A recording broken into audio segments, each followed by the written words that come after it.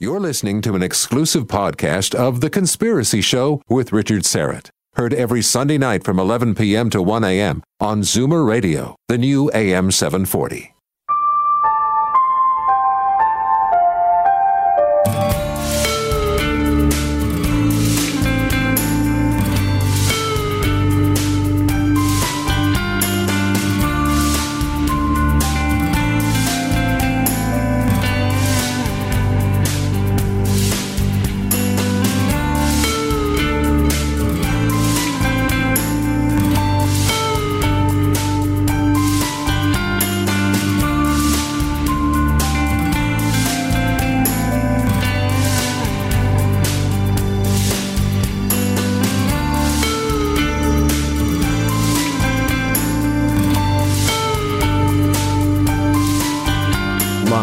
From Toronto, Canada, The Conspiracy Show with Richard Serrett from Zoomer Radio, AM 740.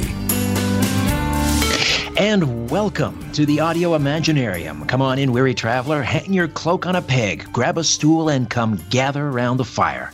There are stories to be told, and you are among friends. Leon Bibi, the author of Adam Decoded Volume 2 and Adam Equals Alien, is standing by. He'll be with us for the full 2 hours, and we'll take your calls in hour 2 of the program. So don't call in just yet. Wait until the minute hand sweeps the next hour, and then we'll open up the phone lines and take questions and comments. This transmission is coming to you by way of my little studio beneath the stairs up in Thornhill, north of Toronto. Ian Robertson is behind the big audio board in Liberty Village. Ryan is producing the live stream from his lair in deepest, darkest East York. And Albert, I believe, is on a remote viewing experiment in Transylvania, which is my way of saying I have no idea where the mysterious, enigmatic, idiosyncratic Albert is, but he's always missed. My story producer, Albert, does a heck of a job. Hey, take a moment and check out the new website. We've given it a fresh coat of paint, strangeplanet.ca, and I think we've made it much easier to navigate.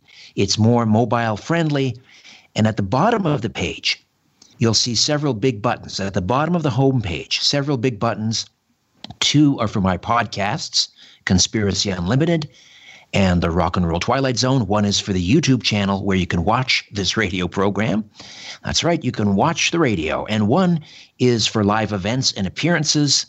And finally, 1 is for The Conspiracy Show. Again, the radio program you're listening to right now. Programming note, next week on The Conspiracy Show, we'll take a look at the death of JFK Jr. John Kerner will be here. He believes it was no plane accident, and he will, as I say, be here for the full 2 hours to present his case. That's next week on The Conspiracy Show. My guest for the next 2 hours is passionate about the study of human evolution and extraterrestrial intervention in the human experience. He's been influenced by such researchers as Eric von Daniken and Zecharia Sitchin. He's here to present evidence that we are the product of ET genetic manipulation.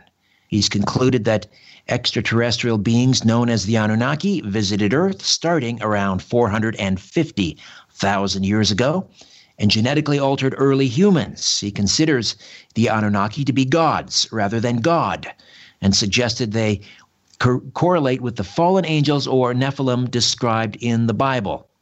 The Anunnaki made several different versions of Adam and Eve. They tweaked and tweaked until they got it right, he says, adding that DNA manipulation involved the fusing of the 45th and 46th chromosomes. He says there's physical evidence on our planet that we've been visited and interacted with, such as gold mines in South Africa dating back 250,000 years, monoliths and megaliths such as Stonehenge, technology like the Antikythera mechanism and the Baghdad battery and the Nazca lines, which can only be seen from an aerial view. Leon Bibi is the author of Adam Equals Alien Volume 1. He's an historian and a researcher of archaeology, human and ancient history, biology. Egyptology and religious philosophy. He's an adjunct professor of alternative science, and a featured guest on Coast to Coast AM, and he will be featured in an upcoming episode of the History Channel's Ancient Alien series. His latest book is Adam Decoded, Volume 2. Leon, climb aboard and welcome to The Conspiracy Show. How are you? Well, thanks, Richard. Thank you very much for having me. Now, has the episode on Ancient Aliens in which you are participating, has that aired yet? No, that's airing September 2019. September 2019. All right. Now, what a popular program. What is it now? 13, 14 seasons, I think? It's right around there. Yeah, it's gaining traction every year. The viewership's in the millions. It's incredibly popular. Right. We've talked quite a bit about Zecharia Sitchin. I had him on the program many, many years ago. And just recently, we also talked about the Anunnaki. I wanted to get your perspective on the planet Nibiru. Now, you lay out some evidence that the existence of Nibiru has been established. It's a brown dwarf. Just talk to me a little bit about the evidence that this planet actually exists. Right. So both the Wall Street Journal and the New York Times refer to Nibiru as Planet X. And the planet has been captured by the Hubble telescope, as well as actually been seen in the north from Norway. At certain times of the year. It's definitely within our solar system, within the Milky Way. It lies 4 times the distance from outside of Pluto as Pluto is to the Sun. It's a very large planet, 44,000 miles long. It comes into an elliptical orbit every 3,600 years between Mars and Jupiter. And it has a lot to do with Earth's original unicellular organism growth. Meaning, when it originally, supposedly, according to Sitchin, knocked into Earth, Tiamat, it sort of fused, and cells were exchanged, and the Earth then became unicellular 500 million years after that. So simply because of its close proximity, when it swings by on this elliptical orbit, that in itself aided in sort of the, let's call it the evolutionary process. Is that the gist of it? Yeah, definitely. I think, it goes further than panspermia, which was Crick's theory.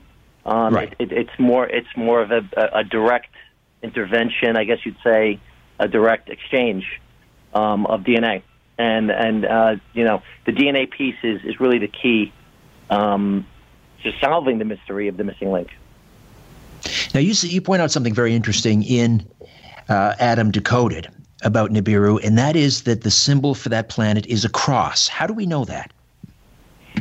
Yeah, so it's very interesting. I always thought about the cross in Christianity and its depiction everywhere on Earth.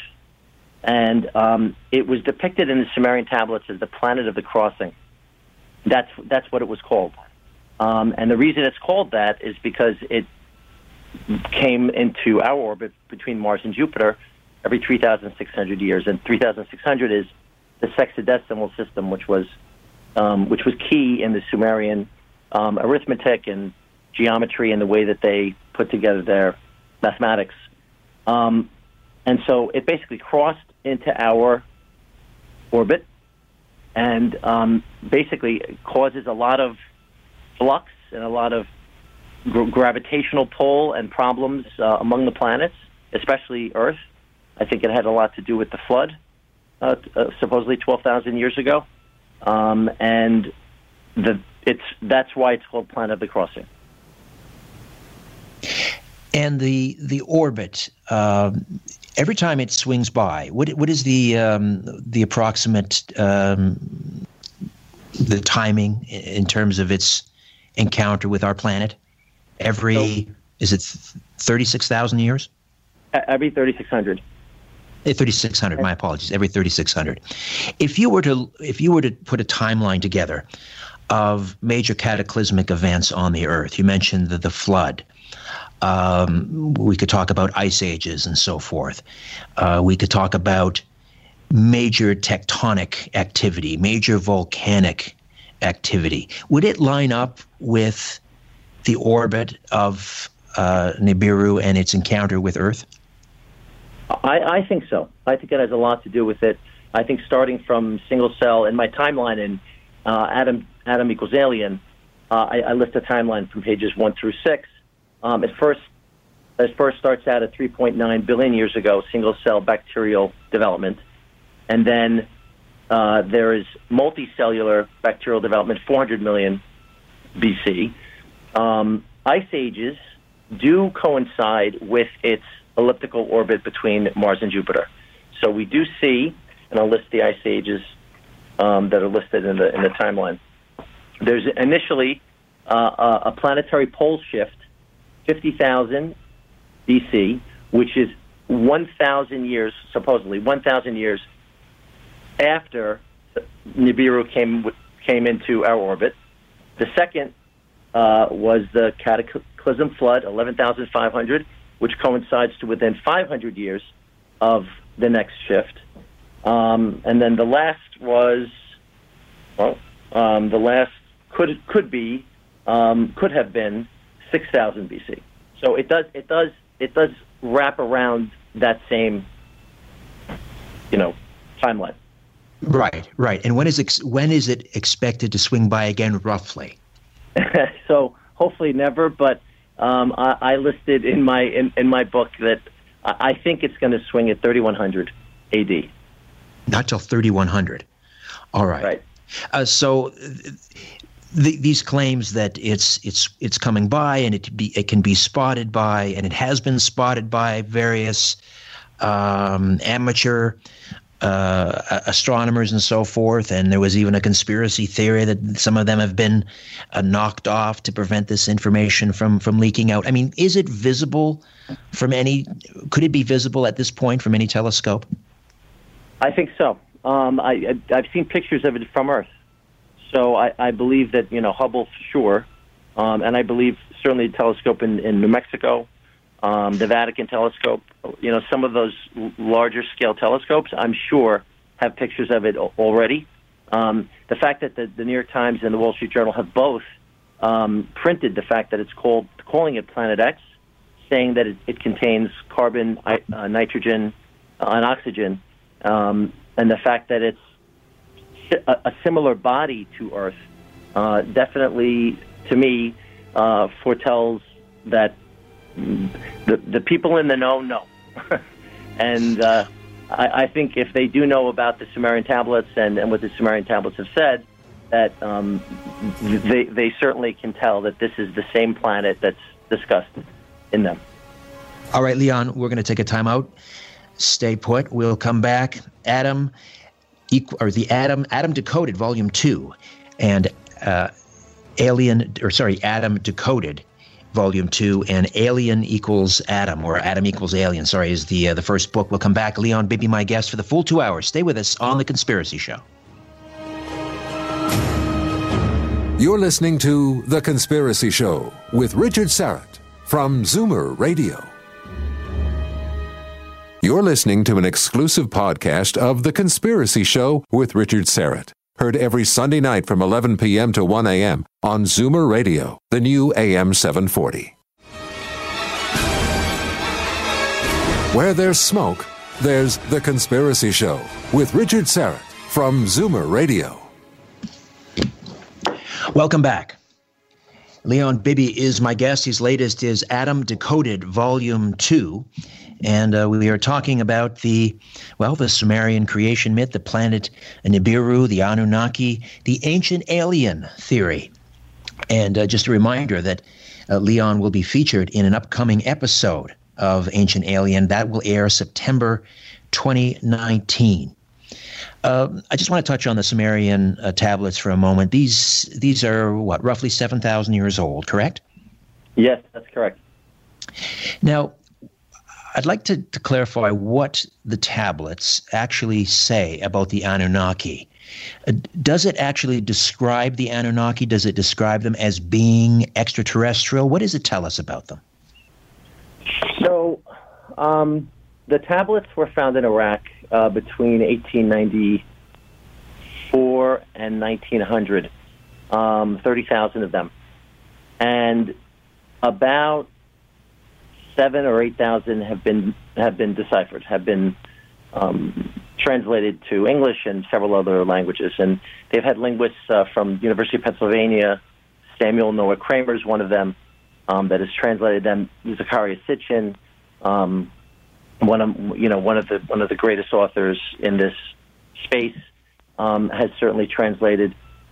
And yes, they do directly discuss the Anakim, the Anunnaki. Anakim is also mentioned in the Bible, in the Old Testament, several times, actually about 700 times. So yes, they mention them directly.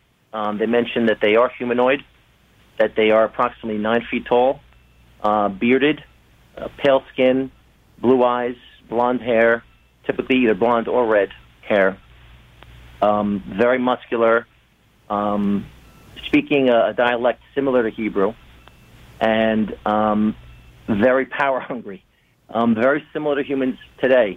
There are sects that are power hungry and warlike, and then there are sects that are caring and loving and want to educate their offspring, basically the humans. And so, yes, they're directly discussed in the tablets.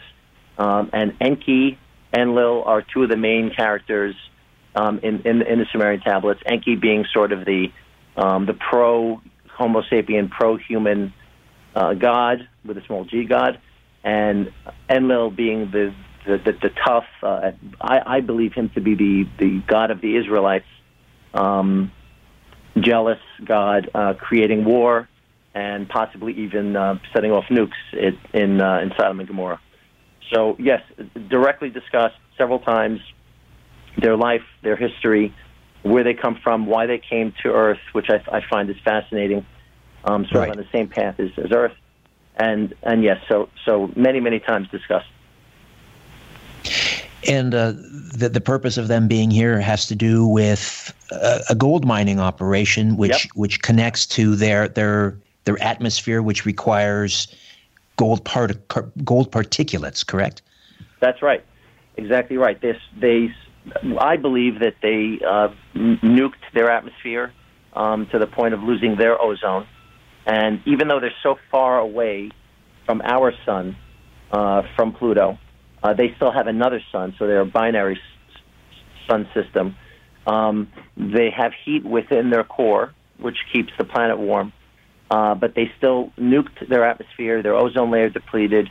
They needed some sort of metal to blow up into the atmosphere that was light enough to push back heat because they were getting irradiated. They were dying from radiation. So they needed some metal that they could use to blow up and hold back the heat. And gold is perfect because it's thin, it's malleable, it sustains heat. You know, we see them on all of our telescopes and our satellites and our and our rockets. We use gold on the outside to keep as a heat shield. So it's the perfect metal, and they didn't have that on Nibiru. They found it. It's funny. The Sumerian tablets mentioned that it was very prevalent in what they call the hammered bracelet, which is our asteroid belt. And they actually tried. It's amazing, Richard. There's one tablet which I couldn't find a good picture of for my book, but one tablet actually shows the picture of a V-shaped rocket navigating through past Pluto and through the hammered bracelet and trying to get through the hammered bracelet towards Earth. There were dots towards Earth. And they had a lot of trouble getting through the asteroid belt. Many of their ships were destroyed. So that initial mission failed because they wanted to land a ship on one of the asteroid belts and mine gold, but they couldn't do it. So they ended up then going to Mars, creating a way station there, and then from Mars to Earth. And it was they found it to be very prevalent in Africa initially. How did they know they would find gold here? Yeah, that's a very good question. I think that they initially sent out missions. From what I've read, they sent out missions. One of the Anunnaki named Alalu was, I guess, one of their first missionaries, and he literally would fly around in space to find where gold was. As far as how he knew how it was on Earth, I don't know. I guess he had some detector that was able to pick it up, but I'm not sure. And so the actual gold mining operation involved enslaving primitive hominids. Is that the idea? Yeah, basically, they initially had about 300 Anunnaki, 200 of which were called Ijiji in the Sumerian tablets. And the Ijiji were sort of the blue-collar workers, the mine workers that they brought along with them. And the Ijiji were mining in South Africa and digging the ditches. And they couldn't just use lasers to get through the ground and then get the gold out. They had to do it sort of by mining, by manual work. And according to the tablets, after a certain amount of time, I think it was thousands and thousands of years, after a certain amount of time, the Ijiji started to get upset and say, look, we can't do this anymore. We're on strike. And Enki, which was one of the gods I just mentioned, came up with a solution, brought it to the pantheon of gods, and said, look, we need to create a slave worker, a humanoid that can help dig the gold. And so basically they tried several times using their own DNA with primate DNA, and it failed several times because of the way they were doing it with crystal jars versus clay jars. And then they were inseminating Anunnaki eggs in Anunnaki sperm in primate uterus. That didn't work. And then several times, and these depictions where you see humans with one leg and humans with three heads, and I believe were all true. I believe that they were all mistakes that they went through the thousands of years from 432,000 BC to about 270,000 BC in trying to create a Homo sapien that's not too intelligent, but that could mine and hear and speak to a degree, but just do the manual work. And is there evidence of these gold mining operations, for example, or we would expect to find evidence of a gold mining operation dating back 250,000 years ago? Where is the evidence for that?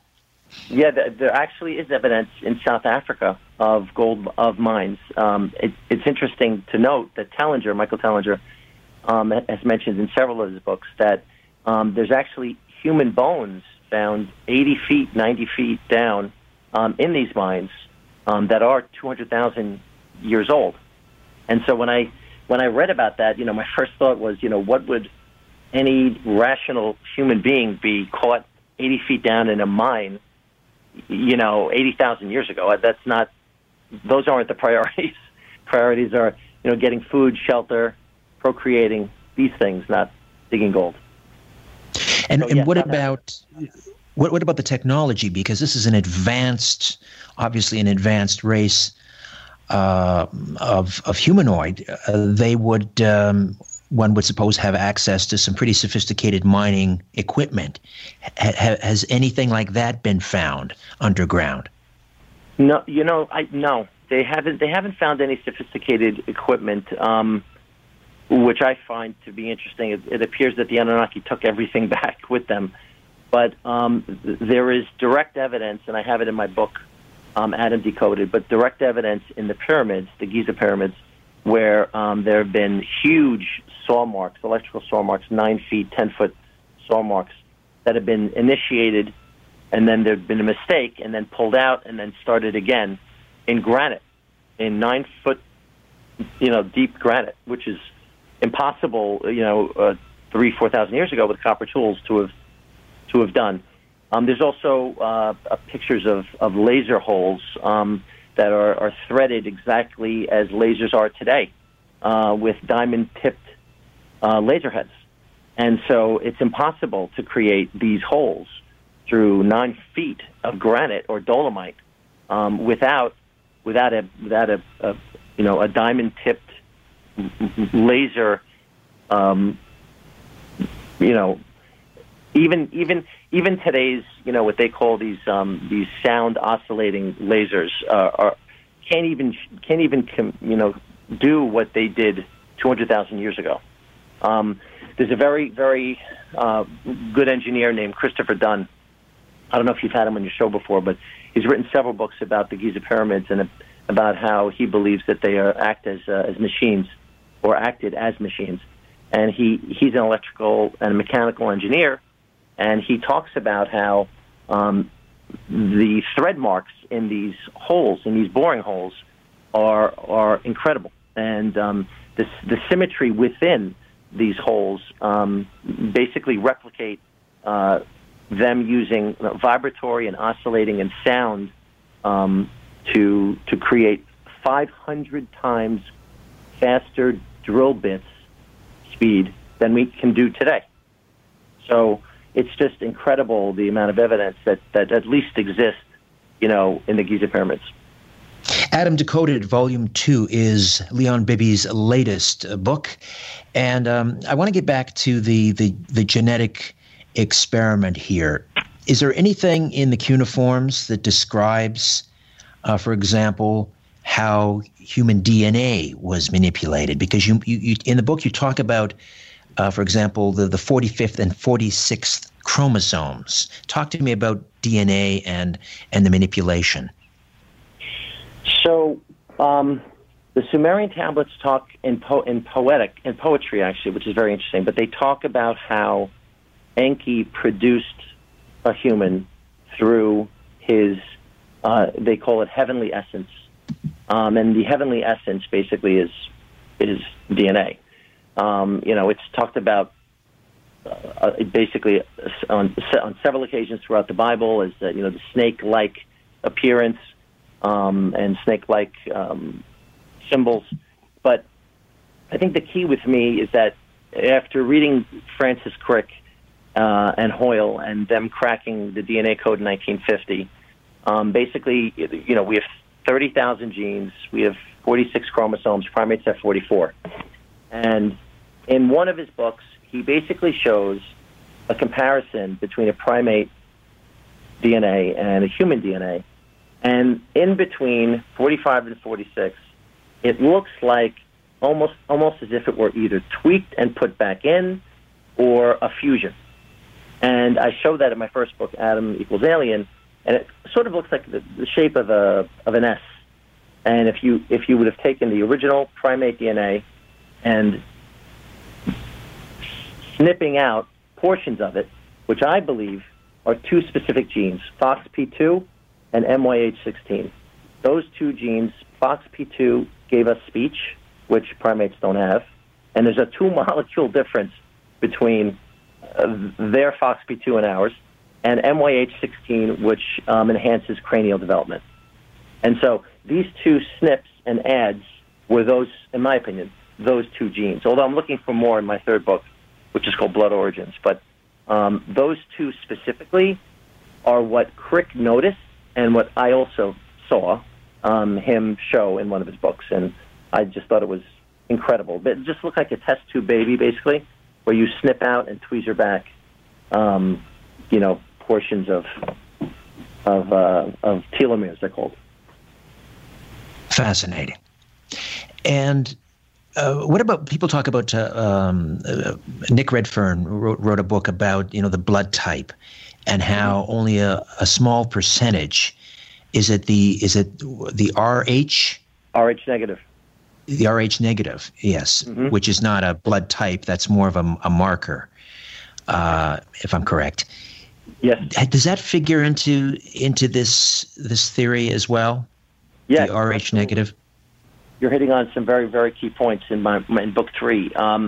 So we basically have blood types O, which is the most prevalent. We have A, which is the least, B, second least, AB, and within those, O, A, B, and AB, usually we're Rh positive. I know I'm Rh positive. The majority of human beings, 85% of human beings are Rh positive, Rh coming from rhesus, the rhesus monkey. But Leon, just pardon the interruption. I hear that music coming up, so I'm going to have to break away here. We'll take a quick break, come back. A short segment awaits. We'll let you finish up on that thought, and then we'll continue our discussion on the ancient alien theory, the Anunnaki, the Sumerian tablets, and much more. Adam Decoded Volume 2, Leon Bibi, my guest, right here on The Conspiracy Show. Don't go away. Don't be afraid. The Conspiracy Show with Richard Serrett from Zoomer Radio, AM 740.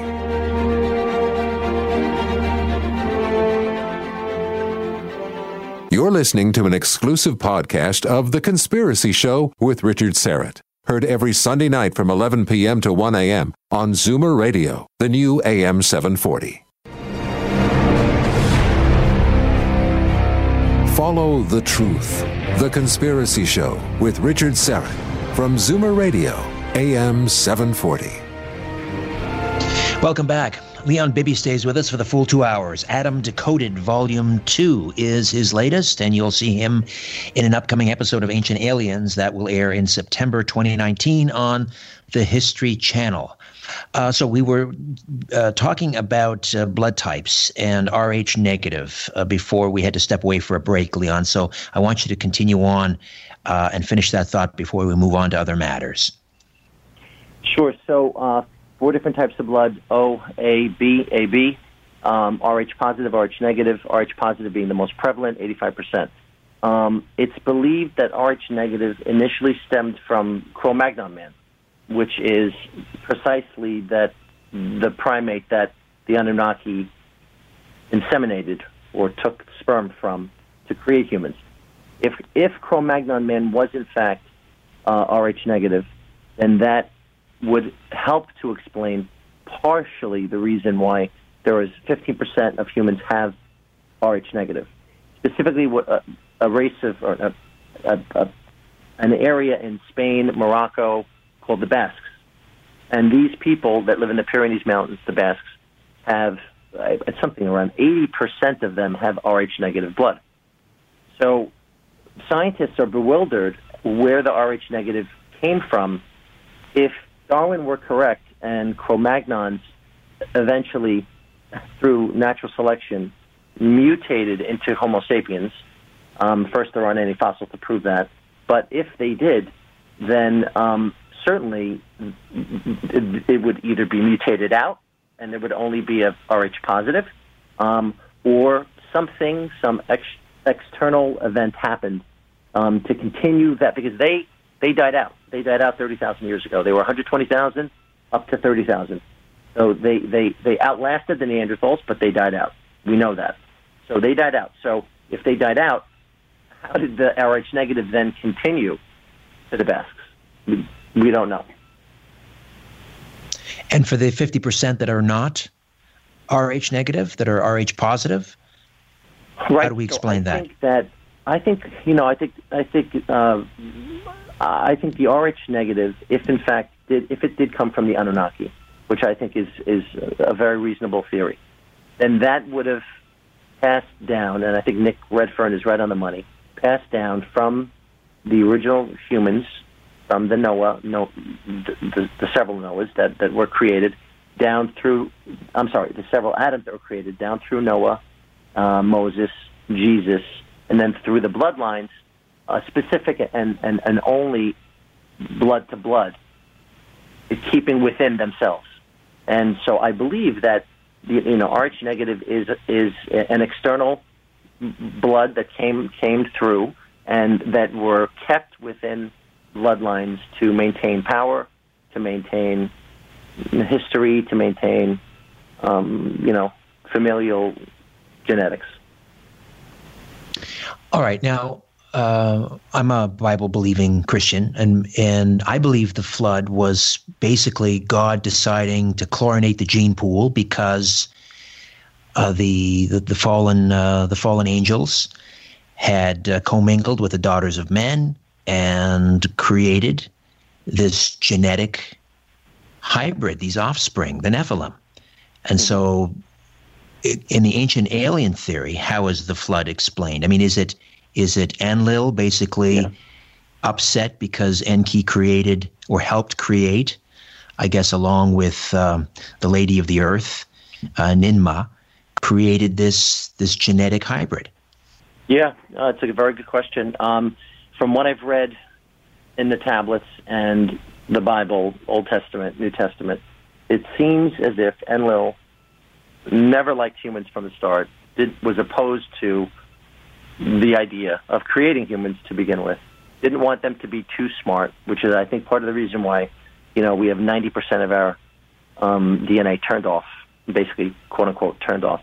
But he didn't like them. They were too, quote-unquote, noisy. It's mentioned in the Sumerian tablets that they created too much noise.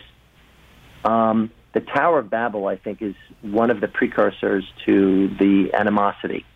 And it's interesting. I have in my book, my second book, Adam Decoded, that there's a depiction in one of the Sumerian tablets of a missile. And the depiction starts underground and goes over underground, and the top of the missile, the rocket, is above. And so the Tower of Babel, in my opinion, was an attempt by humans to create a rocket to go up to heaven, quote unquote. And I think this infuriated Enlil. I think he thought then that humans are getting too smart. They think that they are gods like us, and something has to be done. And so I think that's why they either used an asteroid to create the flood or some other gravitational force that made the Antarctic ice slip and then create massive, waves and basically kill 98% of the humans on Earth. All right, Adam, we'll jump in here. We'll take another time out, come back, and continue with our conversation. Leon Bibi, Adam Decoded, Volume 2. Back with more of The Conspiracy Show. Don't go away.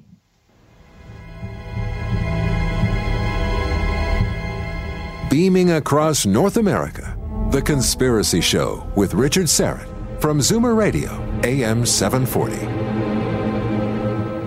You're listening to an exclusive podcast of The Conspiracy Show with Richard Syrett. Heard every Sunday night from 11 p.m. to 1 a.m. on Zoomer Radio, the new AM 740. Question everything. This is The Conspiracy Show with Richard Syrett on Zoomer Radio. And we are back. Leon Bibi, Adam Decoded, Volume 2. And his first book is Adam Equals Alien. That's Volume 1. All right. We are going to open up the phone lines at the top of the hour. Questions and comments for Leon. He stays with us for the full 2 hours. So we were talking about the Great Flood and Enlil basically seeking sort of revenge because Enki had decided to create this uppity race of humans. And, this family squabble, how entrenched was it? What else did Enlil try to do to sort of seek retribution on Enki? And did he try and destroy the human race again after the flood? Tell me about that. So Enlil and Enki were children of Anu. Anu being the supreme god of the Anunnaki, and Enlil, Enki being the son of Anu and his first wife, and Enlil being the son of Anu and his sort of mistress. And there had always been jealousy between Enlil and Enki. Enki thinking that he should be the one sole leader, and Enlil seems to be favored by Anu because when they came down to Earth, Anu specifically gave Enlil he being the god of the earth, and the main decision maker in the main missile areas, the rocket areas, and where the UFOs landed, Lebanon, Israel, all the Middle East, and they basically gave Enki Africa. So they sort of gave Enki the oversight of the mining, which was the toil, the hard work, and Enlil sort of became that jealous god and overseeing all of the ships coming in and out, the energy needed to keep the ships going, which I think was through pyramids, etc. So there was always animosity between Enlil and Enki. And there was infighting between these gods as well. It's mentioned several times in the Sumerian tablets, in the Mahabharata, the Indian sacred texts. It's mentioned the flying Vimanas shooting each other with missiles of mass destruction. It even mentions nuclear attack on each other in Israel. And there's a chapter in my first book, Adam Equals Alien, called Vitrification. And vitrification shows a picture of it used to be a mountain in Israel, in the Negev desert, which is now almost sliced off, as if it were, as if it looked like a volcano, and it's just sliced off, and the top having all these remnants of vitrified calcite and glass. And Israeli geologists have no idea where this could have come from, because there's no volcano there, and there wasn't any crater signifying a meteorite or anything of that nature. So they're bewildered. There's also vitrified glass in Africa, in the deserts in Africa. So there's definitely proof that there was nuclear bombs thrown between exchange between the Anunnaki. And then as it relates to your first question, did it happen after the Tower of Babel? I think it did. I think Sodom and Gomorrah was a direct nuclear attack on the humans, and it's obviously mentioned in the Bible where Lot's wife turns around, becomes a pillar of salt, which I find is very, very interesting, because in Hebrew, salt means vaporized. Another word for salt is vaporized. And the words that they used in the Bible, basically that the blinding light and other words that they couldn't eat, humans couldn't eat afterwards, became sick, vomited, just to me are just direct. It's a direct signification that's radiation from a nuclear blast. And also, that's some sibling rivalry. I have a brother, but I would never do that. Hurl around a few nuclear bombs. We just put a piece of tape down the middle of our bedroom, and we say, you stay over there and I'll stay over here, but not Enlil and Enki.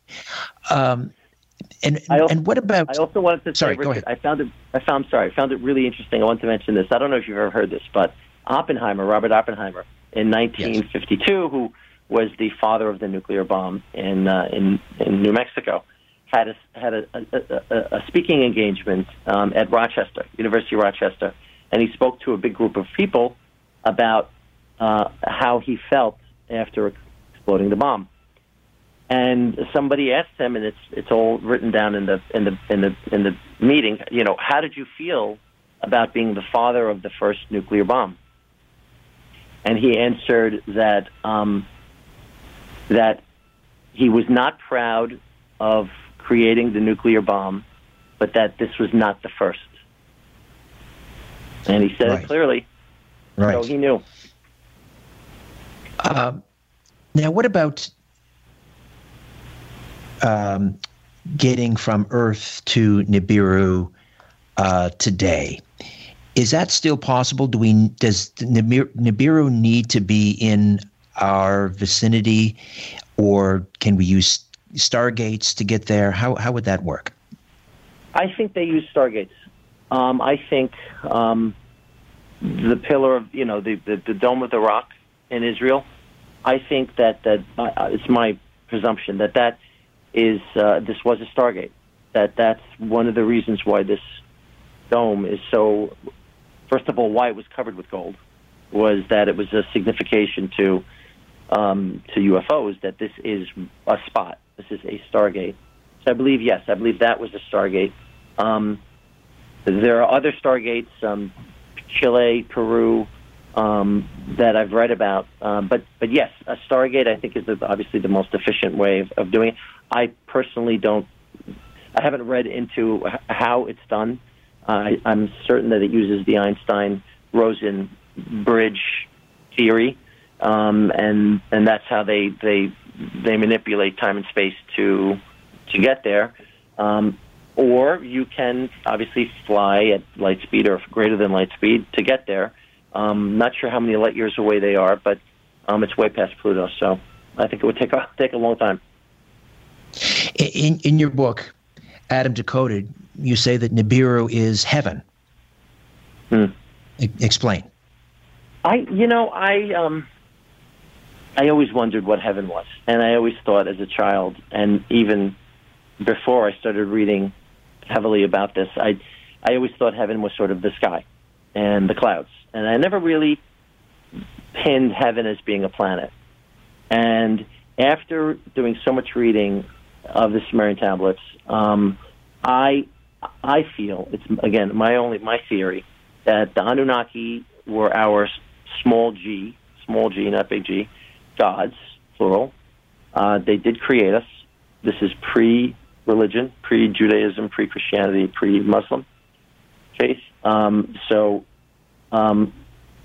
if they did, and they are from Nibiru, then I believe that the humans that were developed from them worship them as their god or gods, and that heaven was the place where they wanted to go.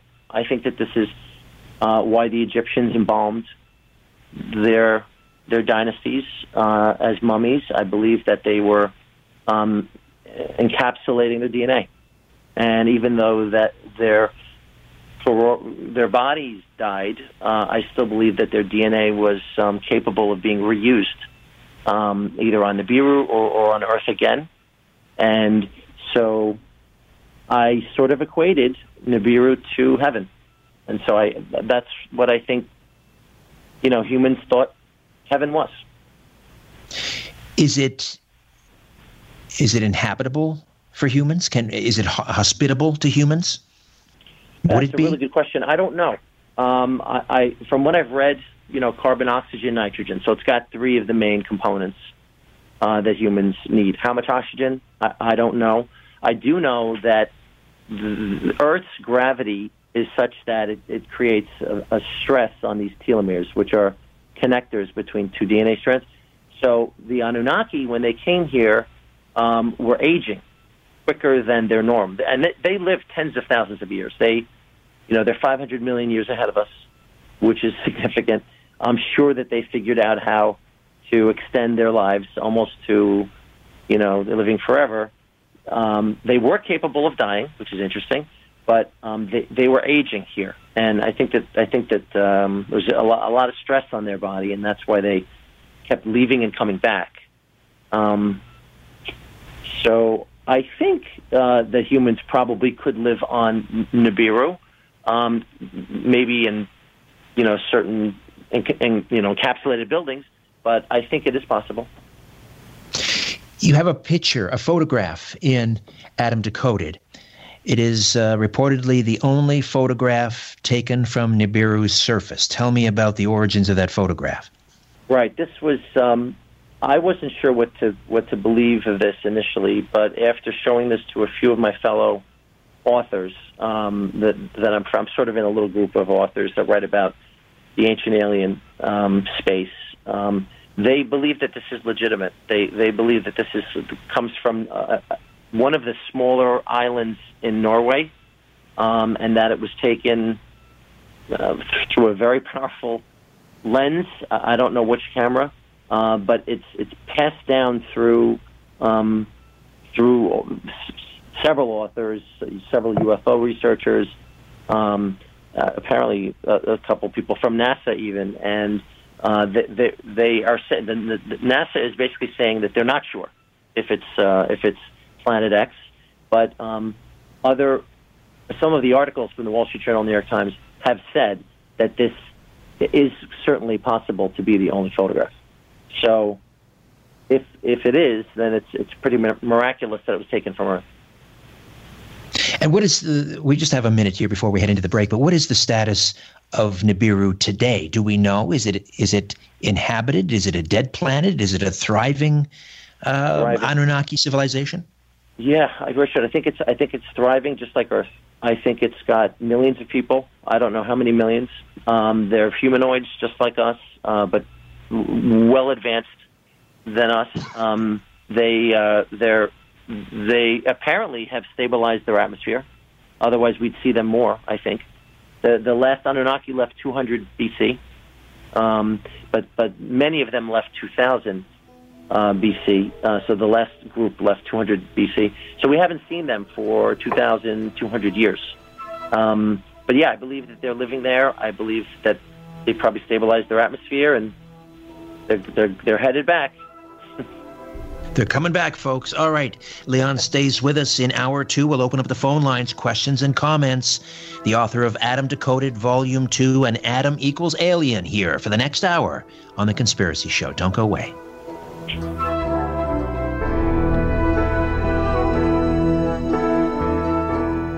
You're listening to an exclusive podcast of The Conspiracy Show with Richard Serrett. Heard every Sunday night from 11 p.m. to 1 a.m. on Zoomer Radio, the new AM 740. Live from Toronto, Canada, Earth. The Conspiracy Show with Richard Serrett on Zoomer Radio. Hey, thanks for inviting me into your home. Long-haul truck, RV, camper, taxi, your parents' well-appointed rec room. You know, the one with the wood paneling and the beer fridge and the hi-fi. Your loft, that greasy spoon just off the interstate, and your cabin in the woods. A big howdy-do to all of you listening in on our flagship station, Zoomer Radio, 740 megahertz on the amplitude modulation band, 96.7 on the frequency modulation band. Hi to those checking us out on one of our affiliate stations across North America, those who take The Conspiracy Show with you on your mobile device with the Conspiracy Show and Zoomer Radio apps, both free downloads, by the way. Hello to all of you watching us on the live stream on our YouTube channel. Please hit that red sub button. And hello to all of you in the YouTube live chat. However, and wherever you're listening or watching, I bid thee the warmest of welcomes, and I thank you for your fine company. Hey, we are now on Patreon, patreon.com. Please visit our page there, patreon.com/The Conspiracy Show, and support us if you can. And a special thanks to Denny, our Star Chamber supporter. Thank you, Denny, in Augusta, Maine. Check out my podcasts if you haven't already. Conspiracy Unlimited drops every Monday, Wednesday, and Friday. Conspiracy Unlimited. And you can listen and subscribe at conspiracyunlimitedpodcast.com.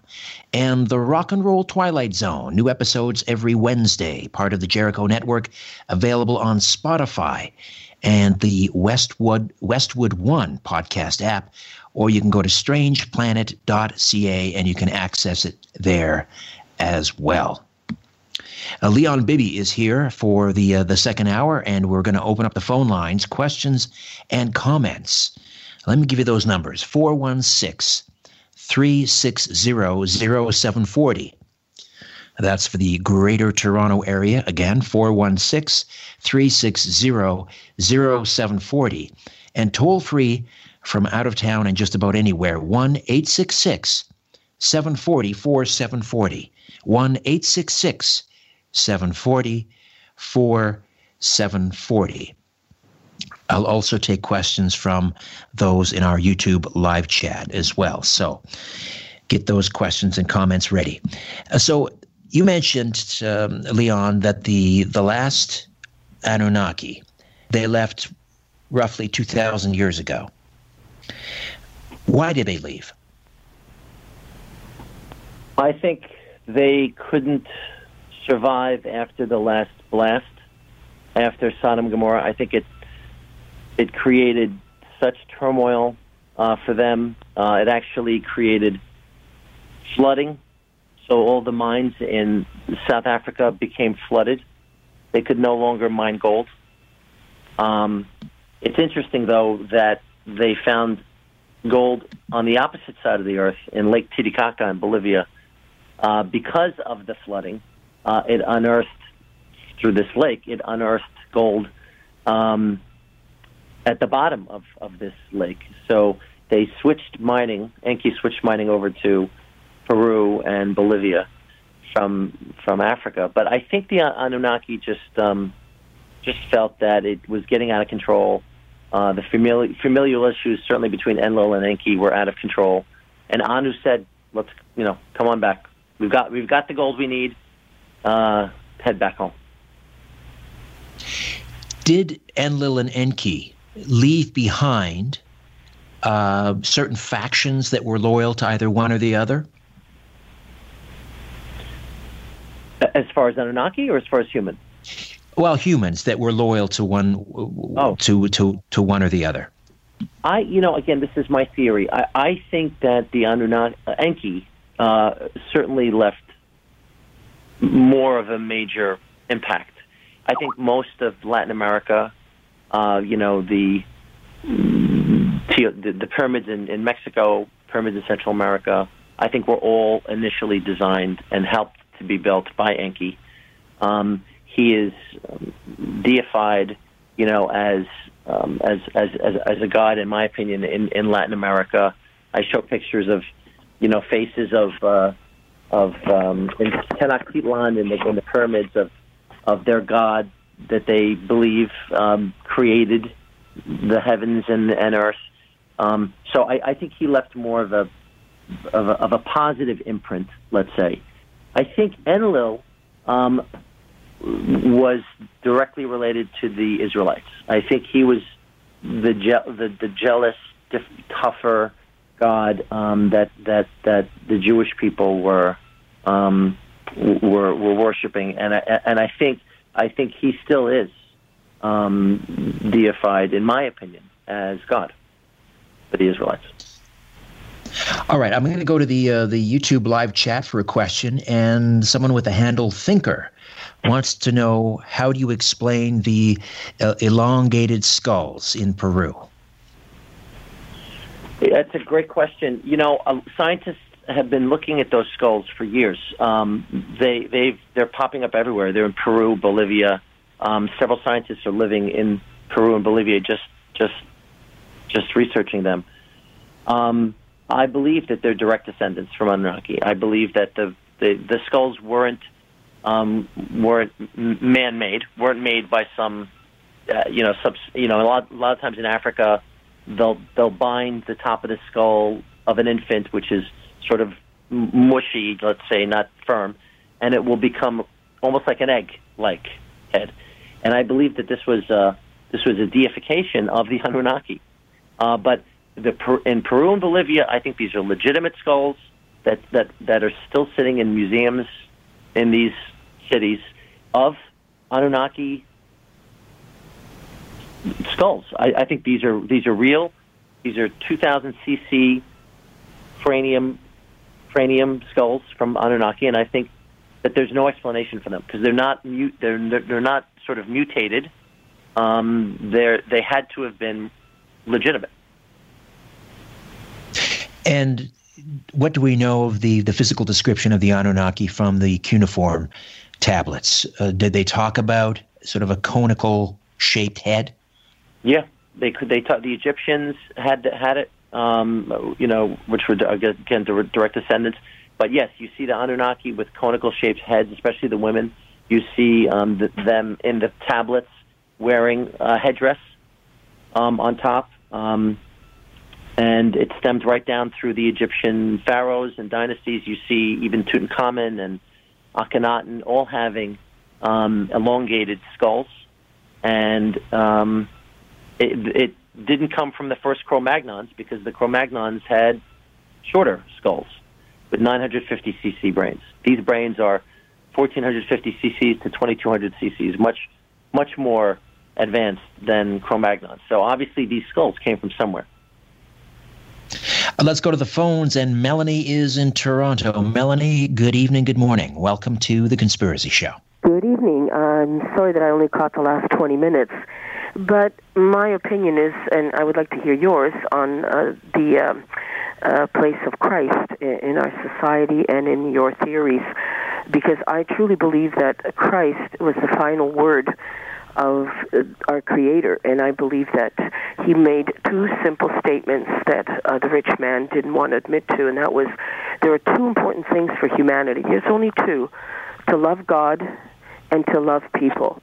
Now, we as human beings are failing at that horrifically, and we have to be careful that we do not confuse those that are of weak hearts, weak minds, and we don't treat them and teach them in the wrong direction and lead them down the wrong path, so that they want to look for gods everywhere, and they want to be gods themselves instead of admiring and glorifying the one true God. We can't even conceive of his power, of the blessed designer.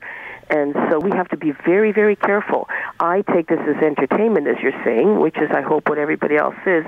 But I'm really concerned for those that are a little bit, who haven't read the Bible, who haven't actually, tried to delve into its meaning and to see that Christ, what's the word for you, distilled everything to two commandments: love God and love your neighbor, which means those things are the two things we should be centering our lives around. The other Okay, thing, Melanie, let me just, forgive me, but let me see if I can sort of groove this into this conversation.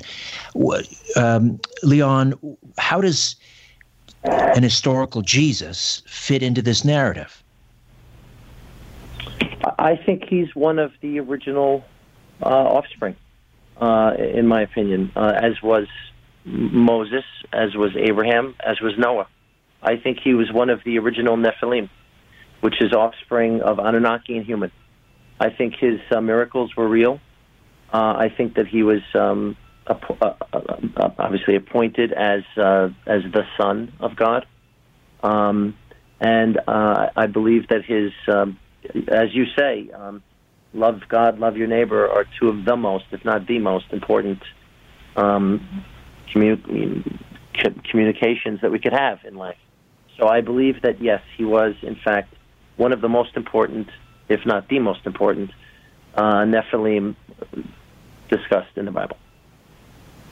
hello? All right, here's a question from Nick on the live chat. What do you think about the pyramids being used for extraterrestrial communication? Why did the Anunnaki build the pyramids, Leon? So the pyramids, in my opinion, were energy devices. And they needed to use the ley lines of the earth to emulsify that energy that's beneath the earth now, everywhere on the earth. And if you notice, all of the pyramids, and there are 10,000 pyramids on the earth, some very small and some very large. Some you know about, some you haven't seen yet. But there are 10,000 pyramids, and they all lay along these ley lines, these energy grids. Several people have written books about ley lines and about the energy grids. But I believe that the pyramids were used to create energy, to basically power up their ships, power up their lasers, power up their civilization. So it's just interesting that a couple of the authors that I discussed in my book, two of which, one is an electrical engineer and one is a chemical engineer, Christopher Dunn, talks about the pyramids using piezoelectrical energy, creating hydrochloric acid and hydrogen fuel, similar to how the fuels that what the sun uses as energy. And he proves this by showing that there's remnants of hydrochloric acid and gypsum in both the king's and queen's chambers. So there must have been a reason to create these remnants. Cadman talks about the pyramids as being a water pump, almost like a catalyst for water energy. And he also shows remnants of salt and iron and even gold in the pyramids. So they were definitely used, in my opinion, as energy. I find it very interesting that the top portion of the Giza pyramid is missing. I think that it was, if you look at the pyramid right now, if you look at pictures of the pyramid, you'll see that it's missing some sort of a capstone, they call it. And I believe the capstone was a crystal, was crystalline in nature, and that it used the power generated inside of the pyramid to connect the other pyramids with that same power. All right, Leon, stay put. Adam Decoded Volume 2, the book. More of our conversation after this, and your questions and comments when The Conspiracy Show continues. Stay with us. In a democracy, we elect officials so we can sleep at night. So why are you up?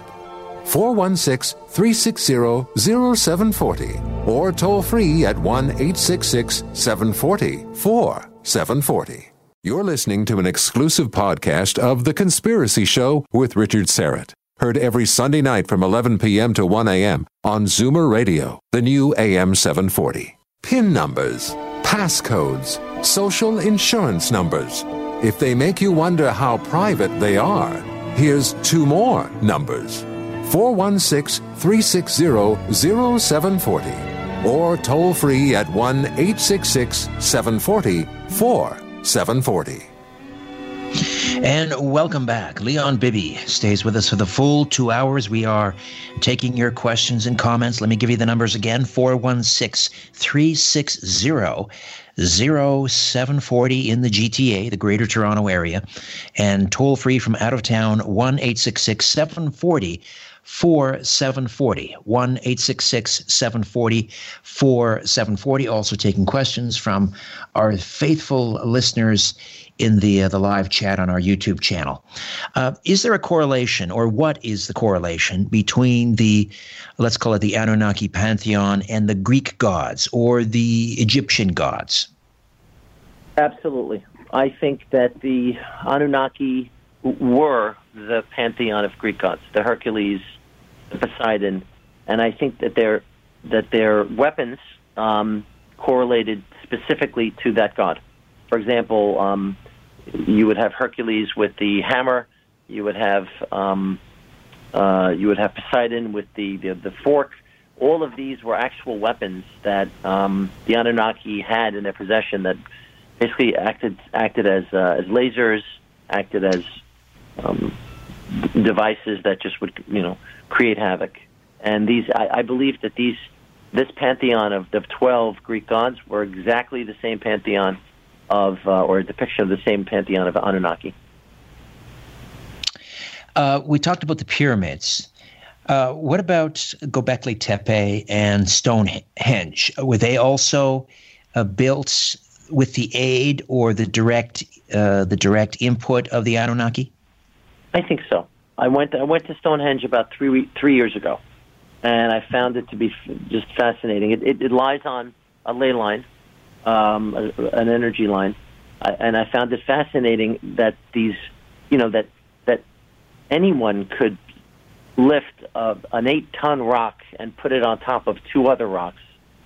For what purpose would that be? That it wouldn't be for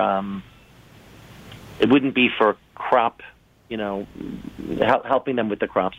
It obviously was a sundial of some sort, but it also acted in such a way. Besides keeping time, I think it acted in such a way as an energy creator, and you see evidence of Stonehenge-like circles. Michael Tellinger talks about this in several books that he's written. Very interesting. The same shape as Stonehenge in Africa, Tanzania, South Africa. These circular, I guess you'd say, shaped objects, and he believes that these circular-shaped objects that look like Stonehenge were used for energy. And so, I believe definitely Stonehenge was used for energy. And what was the other one you mentioned, Richard? Oh, Göbekli Tepe. Right. Göbekli Tepe is fascinating. Göbekli Tepe apparently is the oldest, at almost 14,000 years old, carbon dated. So it predated any civilization that was found, this civilization in Turkey. I'm not sure. It's early right now as far as the excavation of Göbekli Tepe. A friend of mine, a fellow author named Collins, has written a book about Göbekli Tepe, and it's really, really fascinating what's being uncovered, but it's only about 10 years in. And there's a German archaeologist working on Göbekli Tepe right now who's really, really good, and giving us information, I think, biannually. And so I believe Göbekli Tepe is going to be another Stonehenge. And what are your thoughts on what's going on, allegedly down in the Antarctic? We've had a number of dignitaries. We had the head of the Russian Orthodox Church suddenly visit Antarctica. Former Secretary of State John Kerry made a visit to the Antarctica. It's been suggested there is a massive alien craft, something like 3 miles in length or width, I'm not sure what the exact diameter is, that is now being revealed as the ice begins melting down there. How does that fit into this narrative, if at all? I find Antarctica to be so interesting. I've read several books about Antarctica being Atlantis by some authors named Flem Ath, 2 or 3 books about this, talking about how Plato discussed it as being an island, an island. Antarctica is an island, being made out of concentric circles, which underneath the ice, we have noticed that there is not only lush land there and water, but concentric circles. So, was it Atlantis? I don't know, but that's, you don't think so? That's a possibility. I don't know, but I do know that there was a U.S. mission led by an Admiral Byrd in the late 1940s to Antarctica. And he went with, I think, 5 or 6 battleships, 2 or 3 ice crushers, and several planes. And I do know that Admiral Byrd came back saying that there were ships, UFOs, that came out of the water and fired upon him and his ships. He lost 3 battleships, I think one ice crusher, and several planes.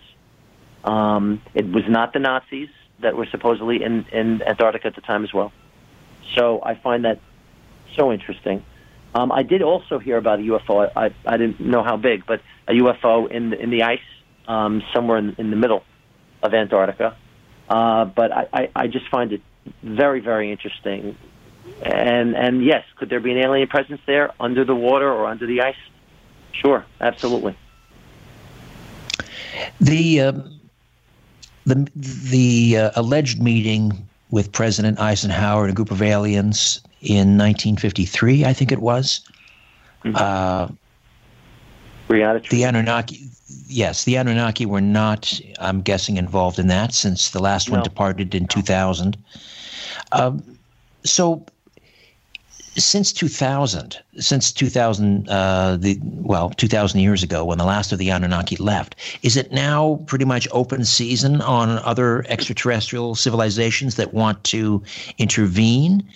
Are they doing it with the tacit approval of the Anunnaki? Are they doing it, despite Anunnaki warnings to stay away? I mean, how is this playing out? So that's a great question. So what I've read is that there are 57 species of aliens that have been given terminology in the U.S. undercover military and Canadian.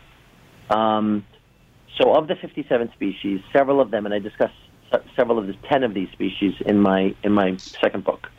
The Greys are everywhere. The Greys come from Zeta Reticuli, and there seems to be several different variations of Greys, tall, some short, and of the short, there are some subspecies of the short, some that are leaders, some that are sort of followers, almost like robotic, if not robotic, followers. So I think it's open season. I think the Earth is a very, very special place. I think we have developed faster than many, many races, and that people are noticing us.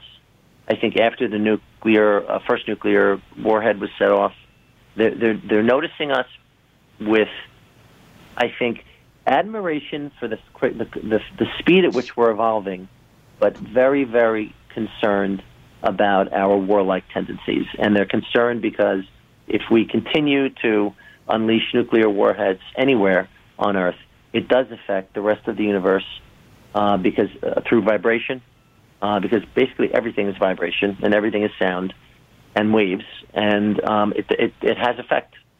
And so they're very, very concerned. And that's why there have been shutdowns in Montana of nuclear facilities, just literally shut off by UFOs. There are UFOs all over the U.S. and Canada that are just concerned and showing themselves and saying, "We're here, and if you continue to, continue to have your nuclear warheads ready to fire, we're going to do something about it." And so, I've always wondered, though, where were the UFOs in 1945 when the Americans dropped 2 big ones on Japan?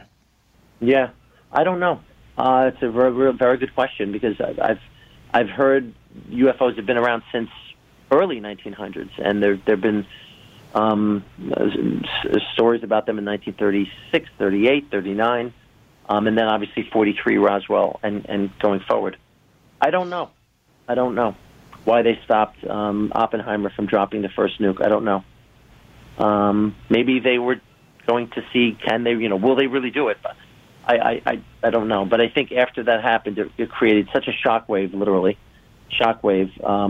across other sentient beings that we've become sort of that kindergarten bully in a world of mature adults. And they're very worried about us. Getting back to the 53 treaty or arrangement that was made, is that where permission was given to certain species to abduct humans? Yes. From what I've read through Freedom of Information Act documents in Washington, in fact, there was a treaty between our president and their ambassador, one of the Greys' ambassador, called the Greada Treaty, and Greada, G-R-E, signifying gray alien. And this treaty was a direct exchange on the U.S.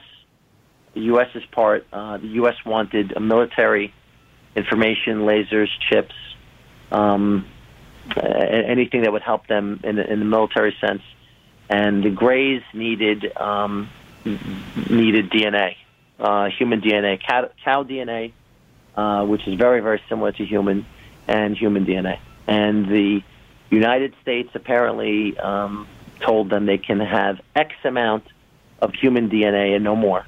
And apparently the Greys didn't follow along with that. No kidding. Yeah, I would think that treaty would have expired by now, or should have. Jacques Vallée and a growing number of people who research in this space, who write about UFOs and ETs, Dr. David Jacobs, Nick Redfern, are coming around to believing that there is a deception going on here with ETs. Vallée wrote a book called The Messengers of Deception. Dr. David Jacobs believes that the alien abduction phenomenon, which has been sort of described as, I guess, some sort of a step in consciousness or consciousness raising.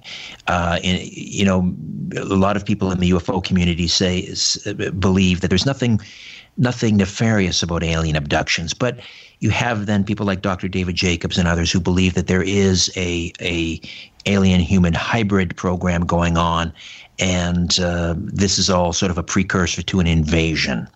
So as I say, more and more people coming to this realization that there is a deception going on. What are your thoughts? I agree. I think there is a deception. I think there's a lot of very, very bad tendencies. The fact that they're not keeping with their word, based upon the Greada Treaty, to me tells you can't trust any of these gray aliens. I have read about other aliens, however, that are tall whites. We call them the tall whites from Andromeda. That apparently are very positive and want peace and love and procurement of information and education and evolution. And so I have read about other species that are very fond of Earth and sort of feel, I guess, with all of the intergalactic information that I've read, stemming from Orion and Sirius, right? So several species have stemmed from Orion and Sirius, and then have moved on to the Zeta Reticuli, the Nibiru's, to other planets. I think everyone sort of wants to have a little imprint on our little galaxy, part of the galaxy, and Earth being a really important one. I think we're very special, and I think that they not only are looking for resources in the form of DNA from cows or humans, but or raw metal resources. I think that they're very interested in our speedy development, how quickly we've developed, and moving from the third to the fourth to the fifth density of intellect. I think that they're in only. All right, Leon, I got to jump in here. Apologies. We'll take a break. We'll come back and continue. Leon Bibi, Adam Decoded, Volume 2. Back with more. Stay with us. Big Brother is listening, and so are you, to The Conspiracy Show with Richard Serrett from Zoomer Radio. To speak with Richard, call 416-360-0740 or toll free 1-866-740-4740. You're listening to an exclusive podcast of The Conspiracy Show with Richard Serrett. Heard every Sunday night from 11 p.m. to 1 a.m. on Zoomer Radio, the new AM 740. Different views make great conversation. This is The Conspiracy Show with Richard Serrett on Zoomer Radio. To speak with Richard live, call 416-360-0740 or toll free at 1-866-740-4740. Welcome back. Leon Bibi stays with us. Adam Decoded, Volume 2. The first book was Adam Equals Alien. Leon, give us a website and tell us where we can get a hold of these books. Right. So my first book, Adam Equals Alien, is available on www.adamalien.com, which is my own website, or you could go onto Amazon. And Adam Decoded is going through now. I'm creating a new website for it because it's part of a trilogy. Adam Decoded is available on Amazon. If you just type in Adam Decoded, it's available in Canada, U.S., etc.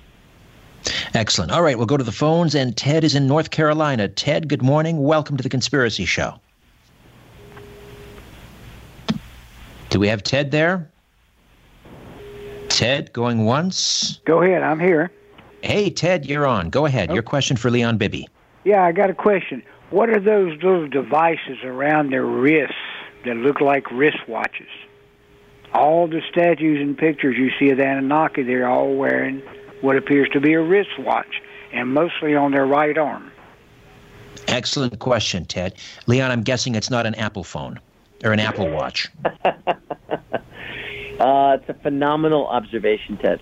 Yes, they're wearing some sort of a watch on their wrist. That's a communicative device where they can communicate directly to Nibiru or to anywhere on Earth. It's also a weapon. Apparently it emits a pulsating beam that can render a human sort of incapable of movement. So it doesn't kill, but it apparently is a beam-emitting pulsator. They refer to it in the Sumerian tablets as the pulsator. And what about the little bags they all seem to carry? Another good question. I know they're not sissies, but they all seem to carry these little bags with them. Yeah, I don't know what's in those bags. I've seen them in several Sumerian tablets. I don't know what's in it, but I have seen it. They're allowed one piece of carry-on. That's what it is. Okay. All right, great questions. Thank you for those. When the Anunnaki return, you stated, Leon, earlier that you believe it'll be around the year 3100? Yes. Is that something that we should be fearful of or look forward to, in your estimation? I think fearful. I think it's not a good thing. I think it's going to create a lot of gravitational pull issues. It's going to create flooding. It's going to create, hopefully, the Earth doesn't. The Earth has moved on its axis before, and that's part of the reasons we've had the Ice Age and major, evolution, major gravitational and geological issues. But it's going to create a lot of problems, I think, and they always do come to Earth when they're within our galaxy, and they will definitely come to Earth at that time. So, I'm concerned. I don't think it's going to be a hello greeting. Well, the sort of the perturbations aside, what about the motives this time around from the Anunnaki? I mean, who's going to be in charge? Is it going to be Enlil or Enki? Are they still alive? I think so. I think they're still alive because, it's from the Egyptian kings list. I don't know if you know about this, but there's a Sumerian tablet that's square, rectangular, and it has the Egyptian kings list. And it lists all of the kings of the Egyptian dynasty. And you'll notice that each of these kings lived reigned between 4,000 and up to 26,000 years. Now, some people say, "Oh, it's not really a year. It's 26,000 divided by 7 or divided by 6, the sexagesimal system."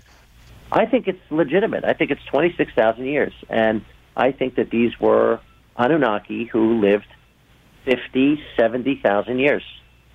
So if that's true, then Enlil and Enki could very well still be alive. And who do you think is going to be in charge when they swing by the next time?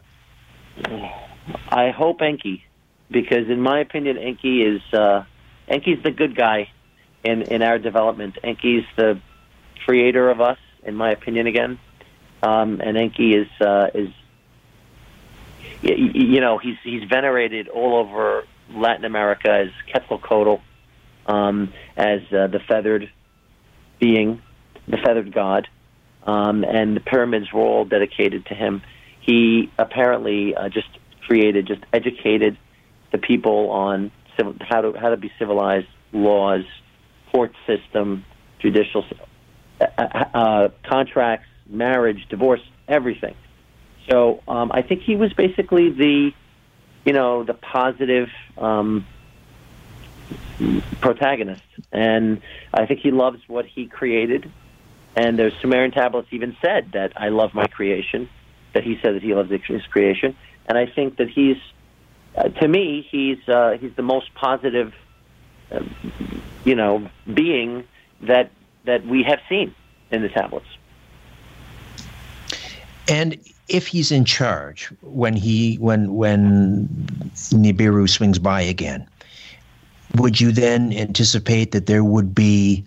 Will he come bearing gifts? In other words, is he going to kickstart our human evolution again? Is he going to bestow free energy upon us and these sorts of things? I think so. I think geniuses. You mentioned free energy. Geniuses like Tesla, who was 1,000 years ahead of his time with free energy. People like Einstein, geniuses like this, Galileo, Aristotle, people like this were almost as if they were his students, that they learned 1/100th of his knowledge and tried to apply it to a good cause.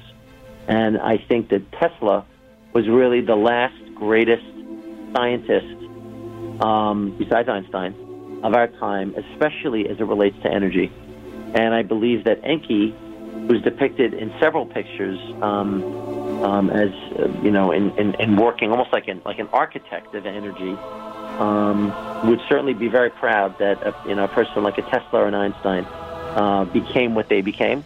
And I think, yes, he would want to hopefully come to Earth, see where we're at, and bring us to, I was mentioning, the fourth density, which is like almost as if you're unlocking 10% more of that quote-unquote junk DNA and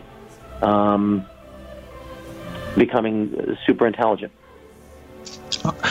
If only he had not swung by 40 years ago, I might have passed my SATs. All right, we'll come back. One last segment remains with Leon Bibi, Adam Decoded Volume 2. Stay with us. You're listening to The Conspiracy Show with Richard Serrett from Zoomer Radio. You're listening to an exclusive podcast of The Conspiracy Show with Richard Serrett. Heard every Sunday night from 11 p.m. to 1 a.m. on Zoomer Radio, the new AM 740. Shaking the world and seeing what falls. This is The Conspiracy Show with Richard Serrett from Zoomer Radio. All right, Leon Bibi stays with us for a short while yet. Adam Decoded Volume 2 is the book, and we are opening the phone lines, questions, and comments for Leon at 416-360-0740.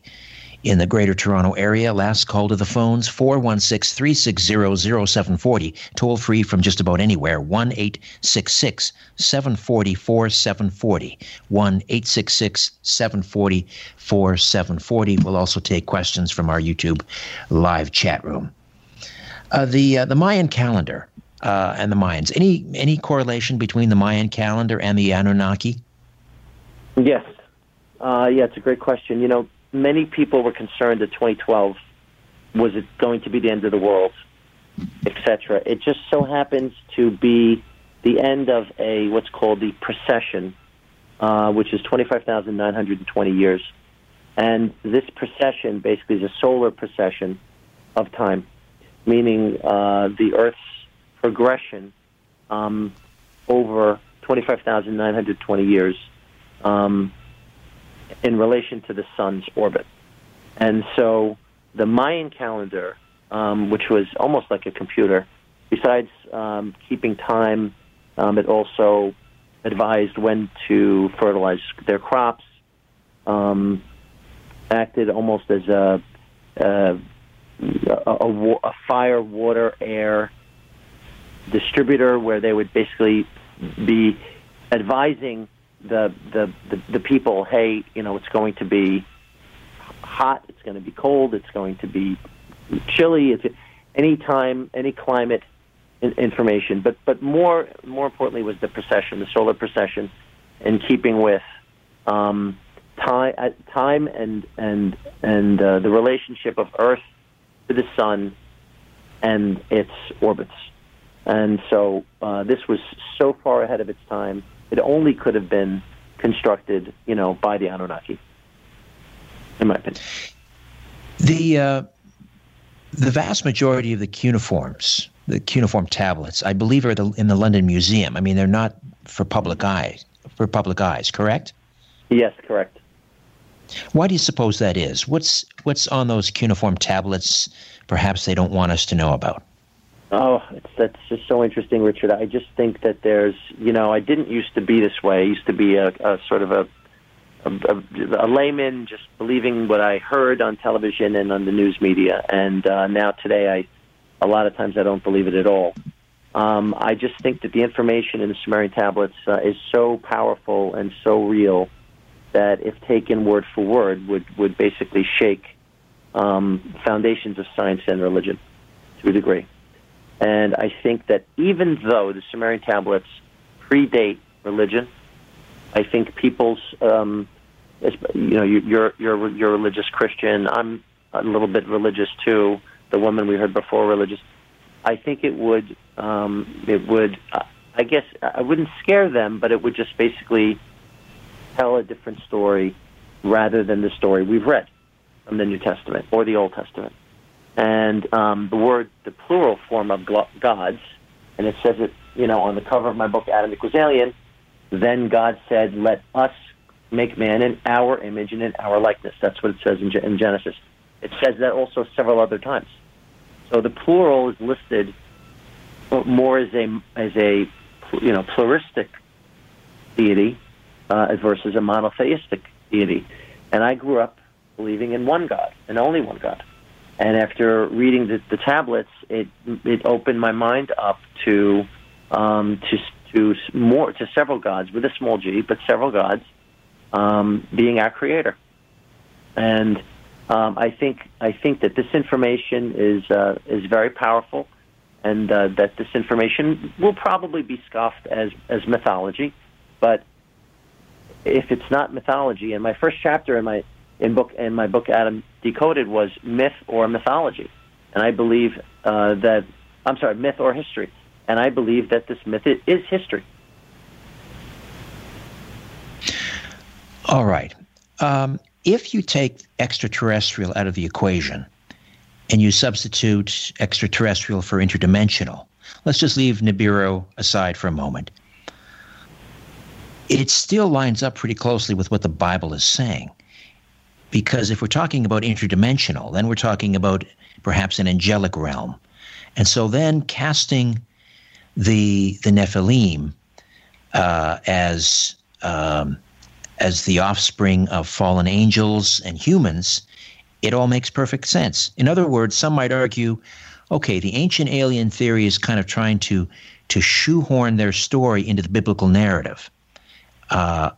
And the only thing that separates the ancient alien theory really from, let's say, the biblical narrative is extraterrestrial versus interdimensional. What are your thoughts on that? That's really interesting. I think you can. I think you can discuss the Nephilim and the angelic, as you mentioned, interdimensional beings. It's very, very interesting what you just said, because I've read several authors that have said the same. That it's may not be exact, corporeal beings from another planet. It may be intergalactic, angelic, as you say, beings, or sentience. I don't know the answer. I think it's really, really interesting. I like what you said about there being a timeline symmetry, which I agree with. And listen, I believe in most everything the Bible does say. There are just some things in it that I think that are a little off and maybe goes against some other paragraphs. And so that sort of gave, lifted up one eyebrow and said, something's up. And maybe, just maybe, there's more than one author here. And so that's what really got me thinking. All right, let's say hi to Wayne in Scarborough. Wayne, welcome to The Conspiracy Show. Yes, good evening, gentlemen. I'd like to ask your guest quickly, these Anunnaki, okay, how does it fit in? If they're the small g God, what about, as the Aboriginal people believe, as the Bible says, the one supreme creator God? Mm-hmm. Like, where did they come from, and how were they created? Yeah, I believe in the big G, too. I believe in the big sentient architect, master architect of the universe. I do. I don't believe it's human. It is. I think it's a sentience, intelligence, master architect, but I don't think it's human. I don't know anything more than I do know that the Anunnaki believed that there was a big G, too, and so did several of the species of extraterrestrials that apparently have communicated, with us, have told us that there is a master architect that has created the universe, and it's more of an energy, a light, than a human. And so, yes, I do. I do believe in the big G. And so, where does it come in? I think it's the master architect of the extraterrestrials and of us. Okay, thank you. Thanks for the question, Wayne. LetterTube, that's his handle, not his given name, I'm assuming. LetterTube on the live chat on the YouTube channel says that there are 30,000 Sumerian tablets in one museum, but across the globe there are many, many more, and more still in the ground in Iraq. Do you believe that there are still scores of these tablets still buried in the sands of Iraq? And was this perhaps the reason that just prior to the Gulf Wars, beginning in the early 90s, was this the reason that Saddam Hussein had called for a team of German archaeologists? They were in Iraq just prior to the war, but it was never disclosed what they were looking for. Is this perhaps what they were looking for, more of these Sumerian tablets? Or perhaps were they looking for a Stargate? And is that the real reason for the Allied invasion of Iraq? They were also looking for that Stargate. Where did you hear that information? The German archaeologists? Yeah. I remember reading that just after the first Gulf War broke out, that Saddam Hussein had summoned a team of German archaeologists to Iraq. Mm-hmm. I think it's so interesting that you just mentioned that. Very few people know that. I have heard that. I'll get to that in 1 second. Sitchin said that there were about 200,000 tablets, and your listener is correct. 30,000 have been found since 1896. As far as the U.S. and going to war with Iraq, I think yes. I think one of the biggest reasons, besides oil, that we went into Iraq had nothing to do with weapons of mass destruction, had to do with these tablets. And that they were in Baghdad, and apparently a Stargate as well in Iraq. I forgot what city in Iraq, but it was one of the 12 cities that the Anunnaki originally inseminated. And it was interesting because there was a book written recently about a covert secret operation between the U.S. and it may have been Germany, going into Iraq and finding something besides tablets, finding they believe to be a Stargate. And it was stopped immediately. Apparently it was about 30 or 45 days, stopped immediately and surrounded by police, and they were kicked out. And one of the professors from the University of Pennsylvania wrote about this, and I forgot what town in Iraq it is. I think it's Abtalam or something like that. But yeah, they were kicked out because of this, and I thought that was just so interesting. Fascinating. So again, leave us with the website, Leon, and where we can purchase Adam Decoded Volume 2 and Adam Equals Alien Volume 1. So you can buy both Adam Equals Alien and Adam Decoded on Amazon. And I also have a website for Adam Equals Alien, www.adamalien.com.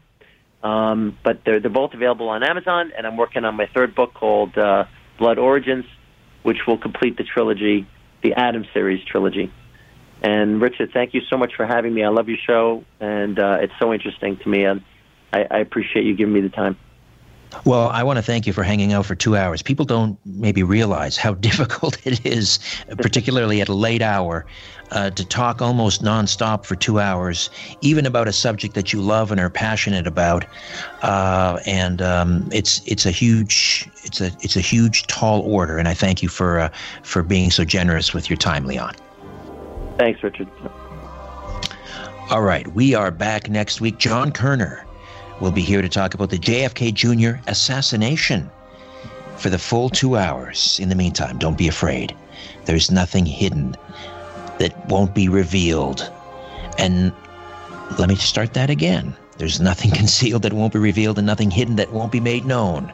What you hear in the dark, speak in the light, and what I say in a whisper, proclaim from the housetops.